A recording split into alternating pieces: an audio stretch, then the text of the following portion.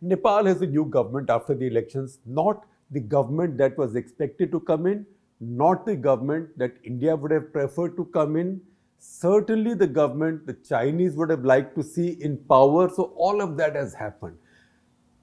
Yet, under all this, there is a very curious story. And curious story, actually, one of these is not a surprise. The fact that two communist rivals have come together in a coalition once again. They hate each other's guts. That is Pushp Kamal Dahal Prachanda, known by his nom de guerre, that is Prachanda, or his wartime name Prachanda, and also KP Sharma Oli, that is Kharga Prasad Sharma Oli. You know what? There is a thing about revolutions. Revolutions unite. So revolutionaries unite when the fight is on. But victories in revolutions divide. So that's precisely what happened in Nepal as well. It's happened almost everywhere in the world, right? Then once a division takes place, usually if you go back to the example, say, of China, Soviet Union, etc., then one falls by the wayside and the other becomes dominant, or some fall by the wayside and others become dominant. When victory in a revolution establishes a dictator, then things are a bit different. But when victory in a revolution leads to democracy, then it's not so easy for anybody to become the dominant power. And even if one is the dominant power, that one can be challenged. That is precisely what happened in Nepal. So Prachanda and KP Sharma Oli, they were both in the revolution against the palace rule. Once that was won, then ambitions came in because democracy gives everybody a chance. Since then, they've been feuding. So they set up different parties in the course of time. Oli's party is CPN, that is Communist Party of Nepal, Unified Marxist-Leninist, UML. On the other hand, Prachanda's party is Communist Party of Nepal, Maoist Center. So both swear in the name of Mao. It also so happens they fight each other in elections. They say the most unkind things about each other. Then very often they join hands. They bury the hatchet usually in someone else's back. Then soon enough, after they formed a government together, they also bury the hatchet in each other's back. So that game has gone on. One more phase in that game has come in now. So what's happened in this case is that Oli and Prachanda have come together. They've come together again in a 2.5 year arrangement, which means one will become prime minister for the first 2.5 years, the other will then take over. That we have seen in the subcontinent doesn't always work. We have many examples of that happening in India. It really doesn't work because in this business of pehle aap, it's not pehle aap, it's pehle main, पहले मैं और आपका बाद में देखा जाएगा. And when the 2.5 years comes, then either you try to find a way around it. We've seen this happen in Israel also. Either the incumbent tries to find a way around it to extend his term, as KP Sharma Oli did in Nepal the last time also in 2020, or you try and find a way of holding a fresh election and not handing over to the other guy. Because you know what? As a very prominent politician in Pakistan once told me, मैं क्या करें जी, इस कुर्सी के अंदर ना बहुत current होता है, current, right? So once you sit in the chair, it grabs you, it doesn't let you go. So once again, they made the same arrangement. Now this arrangement is very strange in many ways. First of all, let me tell you the larger politics of it from India's point of view. The horse India was backing was the incumbent Prime Minister, Sher Bahadur Deuba. Sher Bahadur Deuba with his Nepal Congress. Now Nepal Congress traditionally has been the party of conventional politicians, very inspired by Indian socialists, very inspired by Congress party in India, very inspired by that kind of politics. And many of them have had in the past strong personal connections. They've come for education to India. So a lot of Indian politicians have also had leverage with them at a personal level. So the leader of the Nepali Congress, who was also the incumbent Prime Minister, he was India's candidate. In a way, he was the horse India was backing. Prachanda was in a partnership with him. Together, they got quite a few seats. In fact, if you look at the seats breakup in Nepalese parliament, it has a strength of 275. So 138 is the majority mark. So Nepali Congress, number one, led by Sher Bahadur Deuba. As I said, the horse India was backing 89 seats. So 89 seats leaves it short of majority by 47. So it might have expected that maybe its partner Prachanda will win 47 seats. Prachanda did not win 47 seats, but Prachanda won 32 seats, right? So together, 32 and 89 is 121. You still needed 15, 16 seats. It had some other partners also. So they could have formed a government. Sher Bahadur Deuba plus Prachanda plus their other partners could have formed a government. But it's at that point that Prachanda said, listen, I might have got 32, you got 89, but you know what? Without my 32, you can't get to that 136. So I've got leverage, so I will carry out what? Our favorite expression in politics, a leveraged buyout, which means I will now leverage my 32 and the value of those 32, and I will ask you to share power with me 2.5 years, which also Deuba may have agreed for. But he said, Pehle main. So the Pehle main business came in the way, and Deuba then said, I will not do it. And once again, everybody two times, everybody in Nepalese politics, as in politics in many other places. I will give you some examples from India just now, which are quite recent and you know them very well. And I'm sure since you're so smart, you must have already guessed. I will come to that. But the fact is that at the same time, Deuba was also trying to play a game with Oli, saying, look, I've got 89, you've got 72. Oli had the second largest number of seats. I've got 89, you got 72. Together we have a very comfortable majority. So half and half, pehle main, phir aap, right? So Oli would have then thought that, look, if I have to share this half and half and give this guy the first shot, by the time my turn comes in, maybe too late. This guy already has a lot of numbers. He's quite powerful. He can get other parties. He can get Prachanda to join him tomorrow, even if he dumps Prachanda now. So I am happier going with the weaker partner. So Prachanda only has 32 seats.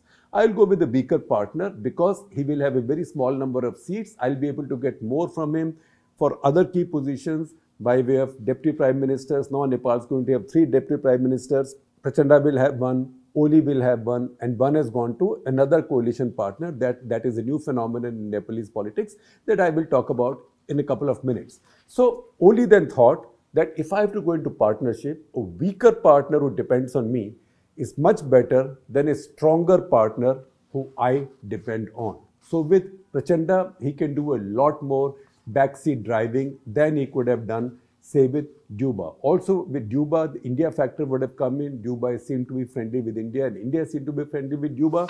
And Oli has done very little to make himself popular with India. Remember when he was Prime Minister the last time, he said the most hostile things, not just about India, but also about India's national emblem. There were questions about where Hindu gods and goddesses were born, what were the holiest places. And also, he did that most ridiculous thing of changing Nepal's maps and claiming large parts of Indian territory into Nepal and also getting constitutional approval for that. Because you know what? Any such thing passes unanimously in our parliaments. Because who's going to stand up in a parliament and say, no, no, no, that is not my territory, that is another country's territory. So he had done all that and he knew that if he joined a government with Deuba, then India will do whatever it can to get him out of the equation in the course of time. So in this case, he gets a government in which he's got huge amount of power. He's got the largest number of seats, 79, compared to Prachanda's 32. Together, they've got another 4 parties to join in. Now, look at the seat breakup in Nepalese parliament. Nepalese election, as we have told you earlier, in fact, I'm sharing with the links of the 2 earlier Cut the Clutter episodes we have done on Nepal politics. We had one on Nepal's boundary claims also, but that's not relevant right now. But the 2 we have done, 645 and 789. Those links I'm sharing with you. In 649, we had counted for you how Nepal, in 58 years of history, had already had 49 prime ministers, 49. In 789, when we again counted how Nepal now had its 50th prime minister, right? Today, Nepal has elected its 51st prime minister in about 62 years. So that's the kind of instability the country has had. Although, mind you, it requires a qualification. Nepal's had real democracy only for the past, say, about 15, 16 years, or about 14, 15 years, since the palace left power, the royalty was thrown out. Until then, prime ministers were appointed and fired by the Maharaja himself. So that was a different phase, but the fact is that even among the current lot, prime ministerships have been very, very unstable. Oli, Prachanda, they've all been prime ministers multiple times. In fact, Prachanda's earlier 3 terms did not last more than 9 months. So the same people keep on playing musical chairs. It's in this process that other parties have also emerged. So a very interesting party to emerge in Nepal is Rashtriya Swatantra Party, or RSP. This party is so new that it was registered only in July this year, just a few months back. That party has won 20 seats. 20 seats is a lot in Nepal. It's enough to give leverage to its founder and its leader to get not just one of the 3 deputy prime ministerships. He's going to be a deputy prime minister. He will also be the spokesman of this government, and likely, in fact, from whatever I'm reading from Nepal, and also what my colleague Jyoti Malhotra, who knows the neighborhood very well, our consulting editor, I'm also sharing with you a link of her column, this week's Global Print, where she talks about Nepal. She tells me that it's likely that this leader, Rabi Lamichhane, will also or might also get the home ministry, which is very powerful. Now, who's Rabi Lamichhane and what's his party, Rashtriya Swatantra Party? And why did we say this is a very interesting development in Nepal? Because Rabi Lamichhane was a TV anchor, very popular TV anchor, and his party again is an ideology-free party. So exactly like Aam Aadmi Party. It's got 20 seats. 20 is a lot of seats in Nepal. I told you how much leverage he gets with 20 seats. And he is now the rising power in Nepal. This is the party that a lot of young people have voted for. Then there is the Rashtriya Prajatantra Party, which has also joined the new coalition. Rashtriya Prajatantra Party is actually a royalist party. They want some kind of return to old royalty or some kind of return to the old palace situation, because they think that will keep Nepal together, etc., etc. This also has the support, among other people, of actor Manisha Koirala, who was a big star in Indian cinema, but also is from a distinguished political family in Nepal. This party has got 14 seats. Now, the party right now is led by Kamal Thapa and Shamsher Rana, but importantly, the party was founded by Lal Bahadur Chand and Surya Bahadur Thapa. Both had been prime ministers multiple times in the times of the palace. So they are both royalists. They were both palace appointees in the past. In fact, I have gone to Nepal a couple of times, in fact, more than a couple of times, to do stories on these prime ministerial changes featuring these people. So they set up this party. They've also got 14 seats and they are also part of this government. Then there is the Janata Samajwadi Party, also called People's Socialist Party or PSP, which has 12 seats. That is led by Upendra Yadav and Mahanta Thakur. And it seems to me that this is more a party of the Madhesis. That is people who live in the Tarai region bordering India, which is fundamentally Hindi speaking, and which is the region over which there were some issues in 2016, and India carried out that very unfortunate blockade of Nepal. They got the people of Nepal very angry. Now, just a couple of minutes back, I had mentioned to you that some of this stuff happens in Indian politics as well, and there are some very recent examples. So did you guess what am I talking about? Think about the last Maharashtra election. Shiv Sena and BJP went to the polls together. Together, they got a comfortable majority. But Shiv Sena wanted the chief ministership. BJP said, why should we give it to you? We have more seats than you, plus it was never the deal. Shiv Sena said, no, but you promised to give me the chief ministership, whether they promised or not. But the fact is that Shiv Sena then decided to go with the parties against whom it contested in that election in partnership with the BJP. So it went out and shook hands with the Congress and NCP, its arch rivals, and set up an unlikely government together, right? It did not last a very long time, but the fact is that almost for half the term of that government, they kept the BJP out of power. Exactly the same thing has happened now with Prachanda contesting elections as a junior partner with Sher Bahadur Duba, and then walking out and joining the other side just for the sake of prime ministership. That was for chief ministership. This is for prime ministership. The other example, somebody who's an expert at this, is Nitish Kumar. Because often enough, he's joined hands with one party, contested elections with one party, gone to the other party. His latest, he was with the BJP, and now he's come to RJD, Congress, etc., etc. So these things happen in politics. Important thing is, this is also happening in deeply ideological left politics, which for a long time was very, very violent politics. In fact, if you read up about Oli, Oli was a Naxalite in early 70s, in the heyday of Naxalism. He had killed a rich farmer. He was caught, he was tried, he was convicted and given a life sentence, of which he served 14 years in prison. Then he got a royal pardon and came out. So all these people have been active, communist, violent revolutionaries. Now, we had said in the very beginning that this is not the arrangement India would have wanted, right?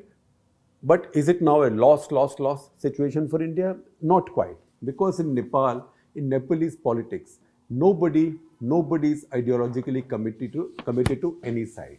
Every side is doing it for power. And they all know that while the Chinese may be a bigger power internationally, and the Chinese can bring in some largesse, they also have ideological attachment to China. The fact is that this arrangement came into being as some Chinese media took notice of. All media in China is official Chinese media, as some Chinese media took notice of on the birth anniversary of Mao Zedong. So two Maoist parties who had become arch enemies of each other united for prime ministership or power in the country on Mao's birthday. Now, I know if you were a true Maoist, you could celebrate this in China. At the same time, I think if you see these compromises being made for the sake of democratically elected power, this is also a great irony on Mao's birth anniversary.